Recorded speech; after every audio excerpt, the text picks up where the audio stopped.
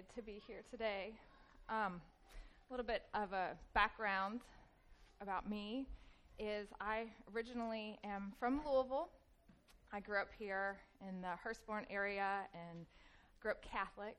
And my mom, when I was in my 20s, started a Bible study at Southeast Christian Church. And she took me to it. And the woman that spoke there was Lynn Reese. And she stood on a podium. And when she talked, I saw her. I asked the Lord that one day He'd do something similar in my life. Well, shortly after that, my mom and I got baptized together. That was 20 years ago this month. Something significant that happened in the meantime is after I got saved, I thought I'd be in Kentucky and it would be this glorious adventure of speaking to other women and God using me and making a difference for the kingdom. And I ended up in Atlanta, Georgia, working with at an assistant at a Southern Baptist church down there, and the Lord called me. You hear stories about God calling people, and He moves them, and that's what He did with me. And I remember I was reading the Bible, and it was in Matthew 28, I believe, that no one follows God without losing family, and in the meantime, receiving eternal life. Anyway, to summarize what He was speaking to me is that I knew I was going to have to leave my family. I didn't know what this was going to look like, and shortly thereafter, I received a job to work with at-risk youth, Latino at-risk youth in Central California, and so I moved there shortly after my grandpa died, shortly after I was saved, and I thought, well, I'm just going to be here for a little bit, but the Lord would have me there for 14 years. During that time, it was a very isolated experience, and one of the darkest, hardest parts for me at that time was when I had children and I didn't have anyone to watch them. And in my town, in Madera, I didn't have a lot of friends my age. And so I needed help. I wanted friends. I desired ministry.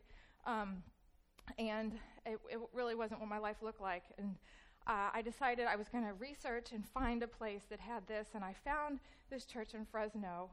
The director there was Patty Crone of the women's ministry. And I went and I said, well, if I can't teach, I'm going to sit under someone's ministry who can. And I sat in her ministry. When I arrived at that church, it was a sea of minivans of godly women, and I felt like the heavens had parted. They watched my kids for me while I learned, and the study that we did was the Book of Kings. So this lesson is very significant to me because of the season that I was in when the Lord used it in my life. But today is significant to me because for all that time, for 20 years, I've desired to speak to women. And here I am, and this is possibly the first time my mom's heard me speak, and she is here today. Right here is my mom. So that is why I'm emotional, and I cry at commercials, so this is to be expected. But we're going to go ahead and get into this book. So 1st and 2nd Kings was originally written as one book, just like 1st and 2nd Samuel, and just like 1st and 2nd Chronicles. There was more than likely one author, and it was likely written before the exile began, and it covers an over 400-year period of the royal history. This book is the end of the narrative that we started when we started this study in Genesis. Excuse me, I'm going to go ahead and just a little more. In 1st and 2nd Samuel, we watched how God established Samuel as his prophet. A prophet is someone who speaks the very words of God and on his behalf. And when he spoke, he was God's word, and it was his representative. God established Samuel as his prophet because he was going to establish the throne. He was going to establish the monarchical period. And here we see Saul, who who God rejects, and along comes David. 1st and 2nd Samuel shows David as a victorious king who unifies the 12 tribes of Israel. In David, we see a type of king that God wants on his throne. David is a man after God's own heart. What he wanted was God's glory more than his own. He wanted God's will more than his own. And what he did is he defended the covenant. And he did this God's way with a theocracy. We've heard Katie talk to us about how what God wanted was the big K, meaning God, and then the little k underneath him, establishing God's purposes. And what we saw in David was someone who trusted the Lord, contrasted by Saul, who wanted his own glory, his own will, and his own means. The next thing that we saw through David was that through his line, God promised there would come a messianic king. This king would fulfill the promises made to Abraham and establish God's eternal kingdom over the nations. We also saw the Davidic covenant and stated, "If you obey me, you are blessed. If not, you are cursed." We saw that if the king was disobedient, the king and the people must be disciplined. And we also saw that this did not mean that God was going to revoke his plans to provide a seed through David. God told David in 2 Samuel 7:12 through 16, "I will raise up your offspring after you, who shall come from your body, and I will establish the throne of his kingdom." If you guys would just bear with me for a moment, I'm going to go ahead. I realize I have not prayed, and as we get into Kings, I would just like to do that. Dear Heavenly Father, Katie has prepared us over these months to get to this place.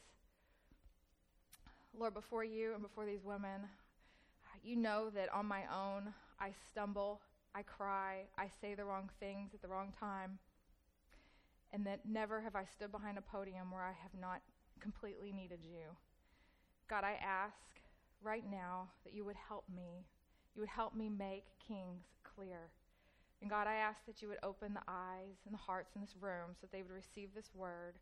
And God, I pray that we would walk out of here clear about the study, clear about this content, and more clear about your kingdom purposes. In Jesus' name, amen. So at the end of Samuel, Katie left us last week, and we saw David's sin. We saw that this is not the messianic king that God had promised. And Katie left us with this question. She said, is this going to be Solomon? And that is where we're at today. So our story begins in Jerusalem. This is the place that God had chosen for his name to dwell. David is old. His fourth son, Adonijah, exalts himself to make himself king. Bathsheba comes in and says, hey, you promised me, remember that Solomon is going to be king. We know this is necessary because of the Davidic line. David remembers, and he's going to charge Solomon, and this charge is most significant. 1st and 2nd Kings 2:1 says, when David's time to die drew near, he commanded Solomon his son, saying, I'm about to go the way of the earth. Be strong and show yourself a man walking in his ways as it is written in the law of Moses, that you may prosper in all you do and wherever you turn. What I want you to see from this is that Solomon knows the Lord from his father. He watched David as he worshiped God. David wrote the Psalms. Do you think when he was a baby, David was singing those songs to him? I like to think that he did. We also see that Solomon is someone who knows the law. David meditated on the law of the Lord. Solomon knew what was expected of him. David dies. What we see when Solomon comes to reign is the promises of Abraham almost established. The Lord comes to Solomon and asks him, what do you want? And we all know that Solomon says, give me wisdom. And wisdom of God, we are told, was with him to do justice. Hold that in your memory. The good in what's happening right now with Solomon in power is that it's God's people unified because David brought unity when he brought the 12 tribes together. It's in God's place in Jerusalem, and they are living with God's blessing. They have peace. They have rest. God wants not only to bless his people, but he wants all nations around him to be blessed as well. And that is exactly what is happening as people travel from far away, the Queen of Sheba, to come and to hear what Solomon has to say. This is what God wants. And I know that he is just as excited about what's going on because it is his desire to bless the nations. Another thing that is happening is that there is centralized worship. To signify the greatness of this moment, the authors draw our attention to an extravagant, glorious temple, symbolic of where heaven and earth met in the Garden of Eden. Even what is drawn and what's done inside of this temple reflect the Garden of Eden. There's an elaborate ceremony with all of Israel present, and they bring up the ark. As the priests come out of the holy place, a cloud fills the temple. It tells us that this cloud is dark. It's representing a different dispensation than what we currently have, but it's God's glory taking up residence in this place. That means he's pleased. It's kind of like God saying, look, I'm satisfied with where you're at. I am with you. I am here. This is the moment. Not just of Kings, but perhaps the entire Old Testament. It is his people living for his glory. This is Solomon, a king who is reigning, and we have evidence that he has a heart for God. Nowhere do we see his heart more than when he offers an extraordinary sacrifice and prayer to the Lord. You know a person's heart when they pray. I don't know about you, but, I know we all have off days, but if I hear someone pray, I know if they've been with the Lord. And what we see in Solomon's prayer to the Lord is that not only has he heard and learned about God from his father, but that he personally knows him as well and even has a relationship. Not only that, it tells us in the beginning that Solomon did love the Lord. Solomon finishes his prayer and stands before all the people and says to them, "Blessed be the Lord who has given rest to his people Israel according to all that he has promised. Not one word has failed of all his good promises, which he spoke by Moses his servant." He continues, "Let your heart therefore be true to the Lord your God, walking in his statutes and keeping his commandments as at this day." After the celebration, the people go to their homes. We are told that they are joyful and glad of heart for all the goodness that the Lord has shown to David his servant and to Israel his people. So far, we have a godly king leading God's people in God's place, God's way. For a moment, if ever in history, it looked like the true Davidic king. This is it. And Solomon had a fair chance at it. I think this right here is the height of the Old Testament. But God's going to come in because he knows what's going to happen. And he gives them an if-then, but-then promise. And we all know, with all the study we've done, that danger is looming. God says to Solomon, "I have heard your prayer, and I've consecrated my house," meaning I've made this place holy. "And if you walk before me like David, then I'm going to establish your throne forever. But if you or your children turn aside and from following me, then I will cut off Israel from the land and the house that I have just consecrated.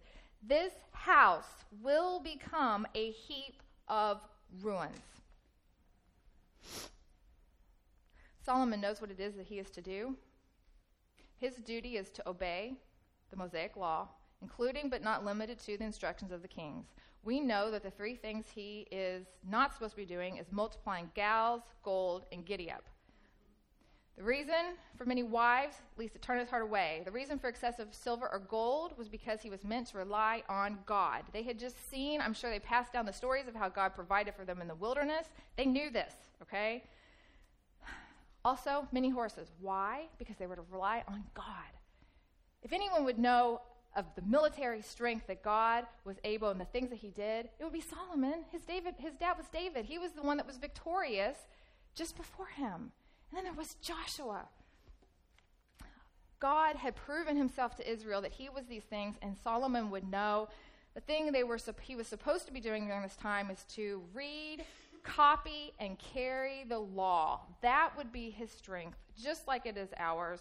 The king shall write for himself in a book a copy of this law, and it shall be with him, and he shall read it all the days of his life. That is what he was going to do to protect his heart. But we have a change of scene, because as the story goes, the Bible tells us that there are 700 wives that Solomon collects for himself, princesses and 300 concubines, and he clings to them in love, marries to gain political alliances. As promised, they turn his heart away, and he goes after other gods. Concerning gold, wisdom was with him to do justice for God's glory and God's kingdom, but we see in 10:23 in 1 Kings that he used it to acquire gold for his glory. And who do we talk about when we talk about Solomon? Like, I just picture he was cool, all right? And we talk about him because look at what God gave him.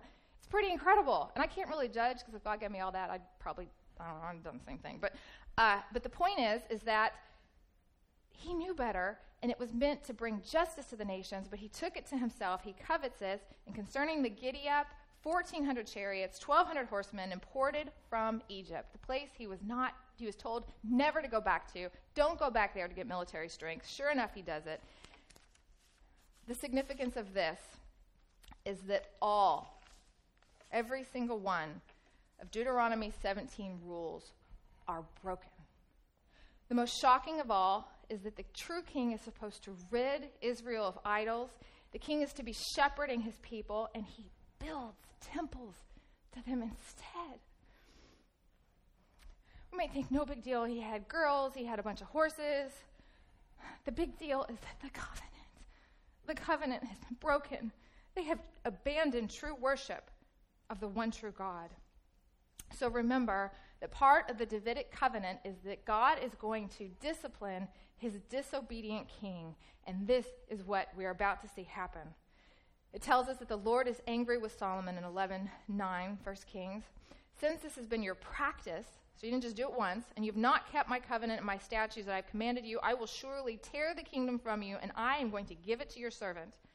However, I will not tear away all the kingdom, but I will give one tribe to your son for the sake of David my servant and for the sake of Jerusalem that I have chosen.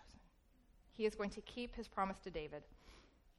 God providing a seed of David is not dependent on man's obedience. I want you to understand that the judgment and the reason that this is going to be so severe and everything that comes as a result of this is that covenant has been broken. So God is going to split the kingdom after his death, and we are going to see the results of Solomon's fall being tragic, and it is going to set an entire nation on a course toward destruction. And I want you to remember this phrase, that as the king goes, so goes the nation. So now we're going to speed up this narrative. And Katie gave you guys these really fabulous, did you all get a copy of these right here? Okay. So we're going to have this character named Jeroboam. And you remember just a moment ago how God speaks to Solomon, and God says, I'm going to tear apart your kingdom. I'm going to give it to your servant. This is the servant, all right? So a few things about Jeroboam. We're told that he is a mighty man of valor, and he's industrious. And so Solomon is going to put him in charge of forced labor, all right? And then this prophet comes, and he appears to Jeroboam, and he tells him what he's going to do. He's going to say, God's going to tear the kingdom from Solomon, and he's going to give you 10 tribes. That's pretty awesome. But one is going to stay for the sake of David, my servant, and that he may always have a lamp before me in Jerusalem. And then God says, if you will listen to me and obey me like my servant David did, I will be with you, and I will build you a sure house as I built for David, and I will give Israel to you. Wow, that's a big deal.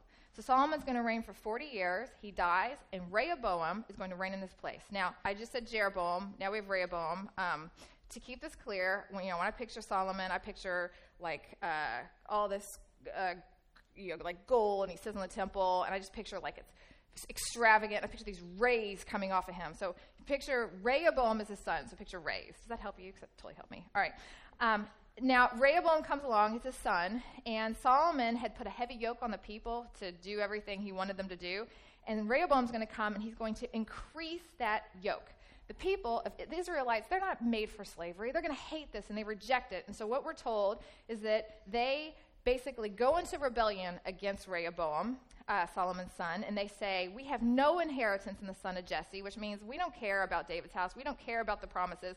We don't want them. They go find Jeroboam, as prophesied, and they go into rebellion, and they go back to their tribes, okay? And this splits the kingdom, all right? So right now we are in Jerusalem, which is in the south. Jerusalem is the capital. And then we have the southern tribe, or the north, so we're in the south, and then the northern tribes is going to be called Israel. Israel is still in Judah, but for the sake of where we're going, we're going to call Judah, which is still Israel, the south, and the north is going to be Israel, and the capital of Israel is going to be Samaria. And the tribe of Judah is the only one that stayed. So 10 tribes go north. And this is significant because the seed is going to come through the line of what? Judah. So we are watching that south kingdom to make sure that seed remains, all right? So Rehoboam reigns over the people of Israel who live in the cities of Judah, and he does evil in the eyes of the Lord. Remember, kings make Israel to sin when they sin, and the nation is going to follow after him. So Jeroboam is king over all Israel, 10 tribes in the north. Jeroboam fears that if Israelites go to Jerusalem, they're going to kill him, and they're going to go back to Rehoboam, so he's scared, so he says, okay, he sets up these 2 golden calves in Bethel and in Dan, and he says, behold, Israel, here are your gods that brought you out of Egypt. Is that shocking? Wow. And so God sees this, and he says, because I exalted you, and I made you king, and you have done evil above all who were before you, provoking me to anger, I'm going to reject you. I'm going to give up Israel because of your sin. Jeroboam is going to die, with Israel following in his steps. Then we have the rest of the kings, all right? So this is, I really appreciate the authors here because they made this pretty clear to understand, believe it or not, which is helpful to me because I get so confused, especially on the Star Wars trilogies. Like the men in the white suits that have the heart thing on, I still could not tell you if they're good or bad. I've seen all 6. I'm still confused. But that is my reality. And, then they're all like, who's good? So confusing. So in the north, the capital is Samaria. There's going to be 20 kings that are going to come from there, including Jeroboam. And then we have 10 tribes, and it's going to tell us whether they walk in the ways of Jeroboam. All right, so that's how they're going to identify them. In the south, we have Judah, think Jesus. The capital is Jerusalem. We have 20 kings. There are 2 tribes. It's really Judah, also Benjamin, but they're kind of smaller, and Judah dwarfs them. And the scripture is going to tell us, do they walk in the ways of David? Okay, so it's a different way of differentiating the 2. It's also going to tell us where they reigned in Israel or in Judah in relation to other kings and how long. And then, like I said, it's going to tell us if they're good or bad. Thank you so much. So helpful. And God is going to judge them based on whether they worship the God of Israel alone, do they rid Israel of idolatry, and do they keep the Mosaic covenant? All right? And in the meantime, while all this is going on, we have these prophets. All right? I love the prophets. Their characters just, I think they reveal so much about God and his heart.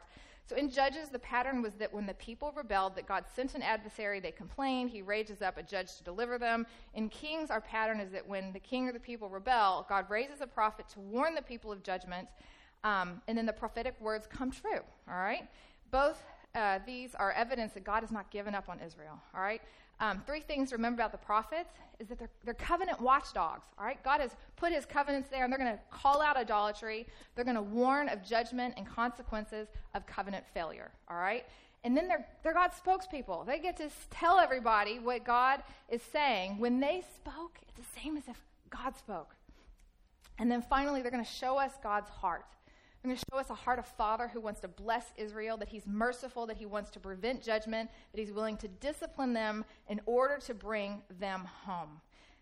I point this out first because it's in this light that we need to understand the miracles, all right? Because the miracles are extravagant. And if we just read Kings, really we'd just be tempted to read about these awesome miracles, like when Elijah, he's dead in the ground, and a person comes to be buried there, and he resurrects from life, and they also get to part the Jordan, and there's calls down fire from heaven. They're caught up in a whirlwind.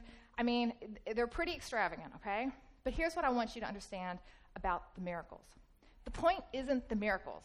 The point is that through the miracles, God is affirming his ministry through the prophets. He's basically saying, look, They know I am with them. Listen to them. Everyone's probably talking about these miracles. Everyone is talking about what's happening. And so they're also listening to what they have to say. And they are making sure that no one misses that Israel is sinning and this is bad. And that's what they're saying. So that is the point of the prophets. And they're going to come and confront the kings continuously, give prophecies. Something very quickly that's interesting is that Elijah does 7 miracles, I guess 14 if you include the prophecies. Elijah comes along and asks for double portion, and God gives it to him. And the author even points out that he does exactly, so it counts his miracles as 14, 28 if you can include, so exactly a double portion. It exactly doubles the number of miracles that Elijah does, all right? So that's just something kind of neat. Let's return to the kings. So in the north, this is Israel, after Jeroboam, every single king does what is evil in the sight of the Lord and walks in the ways of Jeroboam and in the sin which he made Israel to sin. Every single king becomes guilty of covenant unfaithfulness and continues to lead the nation in idolatrous worship of other gods. Ahab, being the most evil of all, as if it had been a light thing to walk in the ways of Jeroboam. He's the one that marries Jezebel. Elijah is the one that interacts with him. We have the awesome thing where the water comes down, or the fire comes down from heaven and sucks up the water, and he kills all the false prophets. It's kind of cool. And remember, as goes the king, so goes the people. The people of Israel walk in all the sins that Jeroboam does. The story of Israel's destruction is going to speed up after Jehu is king. Injustice, coups, conspiracies, assassinations continue. There is a bloody revolution. Violence gets out of control, and Israel never recovers. Something that happens in the midst of the story that I told super fast is that God actually waited for 200 years for them to repent. In the 9th year of Hoshea, king of Israel, in 723 BC, the king of Assyria captures Samaria, that is the capital of Israel, and carries the Israelites into captivity. 2 Kings 18:12 tells us that this happened specifically because they transgressed God's covenant, even all that Moses commanded. So now Israel, the north, is gone. In the south, we have Judah remaining. Remember, this is where the seed is going to come for Judah as promised to David. So as Samaria is being taken away at the end, Hezekiah is king in Judah. Hezekiah does what is right before the Lord, according to all that David has done. He removes the high places. In doing so, he delays God's judgment. And there's really some significant things that happened during this period that we will return to later, and I'll have Katie explain to you that were really neat and blowing my mind. So just pay attention to that. But Isaiah is going to be the prophet during this time, and we start on him next week, so I wanted to point that out. And Isaiah prophets him when the king of Assyria comes and taunts him, and God proves his faithfulness to Hezekiah because he wipes out 185,000 of the Assyrians, and just showing that, hey, I was willing all this time to protect you if you were just willing to obey and love me, like Hezekiah does. But then Hezekiah asks as a prayer to live a little bit longer, and along comes his son Manasseh. And we are told that his reign in Judah, that he is even more evil than any that lived before him. In fact, he seduces Israel, or Judah, to do more evil than the nations whom the Lord has destroyed before the children of Israel. What we need to know about him is that he rebuilds the high places that his father destroyed. He builds altars for foreign gods in the house of the Lord, in the temple, all right? He shed so much blood in Judah that until he had filled Jerusalem from one end to the other, he makes his son to pass through fire, and God is not going to pardon this. So God speaks to the prophets and says, because he has broken covenant and led Judah to sin, behold, I'm bringing upon Jerusalem and Judah such disaster that the ears of everyone who hears it will tingle. I will wipe Jerusalem as one wipes a dish, and I will forsake the remnant of my heritage and give them into the hand of their enemies. Here, judgment is set. And I want you to know, it didn't say this in Kings, and Katie reminded me that in Chronicles, we're going to read that Manasseh actually repents. That's profound. It shows that God, all along, his heart is still mercy. He is still with them, waiting on them, calling them to repentance.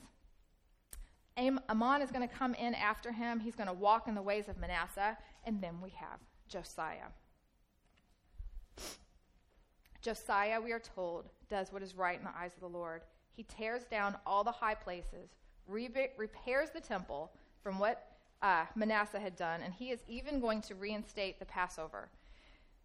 So during the repairs of the temple, a priest is digging around in the temple, and he finds a book of the law. When he hears the words, we are told that he tears his clothes. He says, "Great is the wrath of the Lord that is kindled against us, because our fathers have not obeyed the words of this book." Remember, what were they supposed to be doing all along? They were to copy, read, and carry this. "The king shall write for himself a copy of this book, and it shall be with him, and he shall read it all the days of his life." They should have been doing this all along. It could have protected them. So important is the word of God, but the law had been lost. This just shows how far they'd fallen. They didn't even know it was there. So after the temple is repaired, all Israel gathers together, and the book of the law is read to them. They renew their covenant before the Lord. It is said of Josiah that before him there was no king like him who turned to the Lord with all his heart, according to the law of Moses, nor did any like him arise after him. Nevertheless, because of the sins of Manasseh, judgment is set. 3 more kings are going to come in, and they're going to do what's evil. And in the end, Judah is going to last almost 2 times as long as Israel. Out of 20 kings, only 8 kings do good. Only 2, Hezekiah and Josiah, are given unqualified praise. And finally, in 586 BC, the southern kingdom, Judah, falls. This is going to climax, okay? Just like we began in Jerusalem, we're back there again, aren't we? King Nebuchadnezzar is going to come in, king of Babylon. He comes up to Jerusalem. And, this part of Scripture, when you're reading in Kings, it grips you, because it's not just like all of a sudden they come and take the temple, but it gives this elaborate description of what they're specifically doing the temple, as if it's just being desecrated again. We are told that he cuts the vessels of God that Solomon made. He carries the people away in the king to Babylon. The walls of Jerusalem, the house of the king, and the temple itself are destroyed, just as God warned Solomon. "If you and your children turn aside, I will cut off Israel from the land, and this house will become a heap of ruins." I think it's interesting that at this point in Scripture, they're not using the temple as much to describe it. They're calling it the actual house of the Lord, as if to say that his house, God is no longer with them. What God has done is he has just cast Israel out of his presence. And most shocking of all is that the remnant that is left, there's a small remnant left, and they return to Egypt. So we began in Jerusalem. It was big and great. In the end, we end in Jerusalem with its fall and destruction. In the beginning, when we started Kings, they had land, blessing, safety. The priest had the law. There was a permanent temple, where God's presence dwelled. And by the end, they experienced the loss of these things and their freedom. They were slaves to sin, slaves again to the nations. No priest. The book of the law is lost, with no place to worship, signifying God's rejection. The best lens to look through what has just happened is through the lens of the covenant. Through the Abrahamic covenant, 1st and 2nd Kings shows the potential of Israel blessing the nations through the reign of Solomon. It is a glimpse of what it will look like when God fulfills his promise made to Abraham. Through the lens of the Mosaic covenant, we see in 1st and 2nd Kings that through the kings by which God is going to establish Israel, they actually lead the people in breaking the Mosaic covenant. It is the sustained failure of the kings and the people that brings about their ruin. Therefore, God gives them all that he promised in that same covenant, and by doing so, he is actually faithful to the Mosaic covenant by sending them into exile. It is through the lens of the Mosaic covenant that the author shows, and this is possibly the main point that this book was written, is that Israel's exile is justified. This book actually shows how patient God is, waiting generation after generation and enduring centuries of idolatry and disloyalty. And then we have the Davidic covenant. And here's where we have hope. Despite the nation's failure to keep the Mosaic law, God was faithful to keep his promise to David to always provide an heir. In the north, in Israel, when the king sinned, God cuts off their house and the descendants as part of the curse, or as part of the judgment, but not so in Judah. In Judah, God preserves David's dynasty throughout all 20 kings. Those kings get sick, assassinated, or attacked, but the line is never cut off. But for David's sake, Davidic house always produces an heir. So Kings is written for those in exile to know that the fault is not with God, but it's with the peoples. And even in exile, they had hope because God had told them in Deuteronomy, and you remember, you know our verse, if you go into exile, I will bring you back. And God had still promised to provide an heir. In the words of Donald Fowler and Jason DeRushi, God's kingdom story is not over. Out of the depths, God would act to fulfill his past promises originally given to Moses in Deuteronomy, that's 31 through 10, our memory, and reaffirmed to David in 2 Samuel 7, 12 through 16. The final episode of 1 Kings highlights again that not all David's relatives are dead. One of the kings that they sent into exile, King Jehoiakim, who was Judah's last Davidic monarch, is released from Babylonian prison and given a place of honor in Babylon. In 1 Kings, God promised that although he would afflict the offspring of men, he would not do so forever. God is faithful, and he remains, and hope remains for the greater son of David to rise to power. God had told David in 2 Samuel 7, 12 through 16, I will raise up your offspring after you, who shall come from your body, and I will establish the throne of his kingdom. My steadfast love will not depart from him, and your kingdom shall be established forever before me. Your throne shall be established forever. So what encouragement can we get from the book of Kings? We know how the story ends.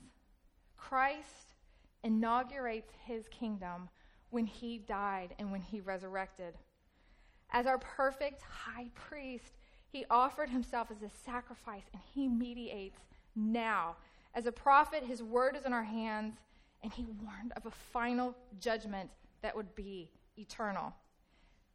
As he revealed himself to Joshua, he is the captain of the Lord's army, and he will gain victory over his enemies and rule forever. As a victorious king like we saw in David, he will unify all tribes and nations and shepherd us, his people, that he died to save. And as Solomon showed us, there will be a united kingdom of greater glory where God's presence is constant, and the peace and rest that Israel had when we started Kings will be eternal among all the nations. In the meantime, we are given every single thing that we need to know to obey to make us ready for his return as his bride. That is us if we are in Christ. And so my final question to us is that he is Lord and King. He is now. Is he Lord and King of our hearts? We know if he is, if he rules there. And how do we know if he's ruling? When we open the words of Scripture and we read those words, do we bow? Do we take our thoughts captive? Do we throw off sin as one standing before his throne, fearing, worshiping, and honoring him? I just thought we could close by saying the Our Father together, because I thought that, okay. Our Father, who art in heaven, hallowed be your name. Your kingdom come.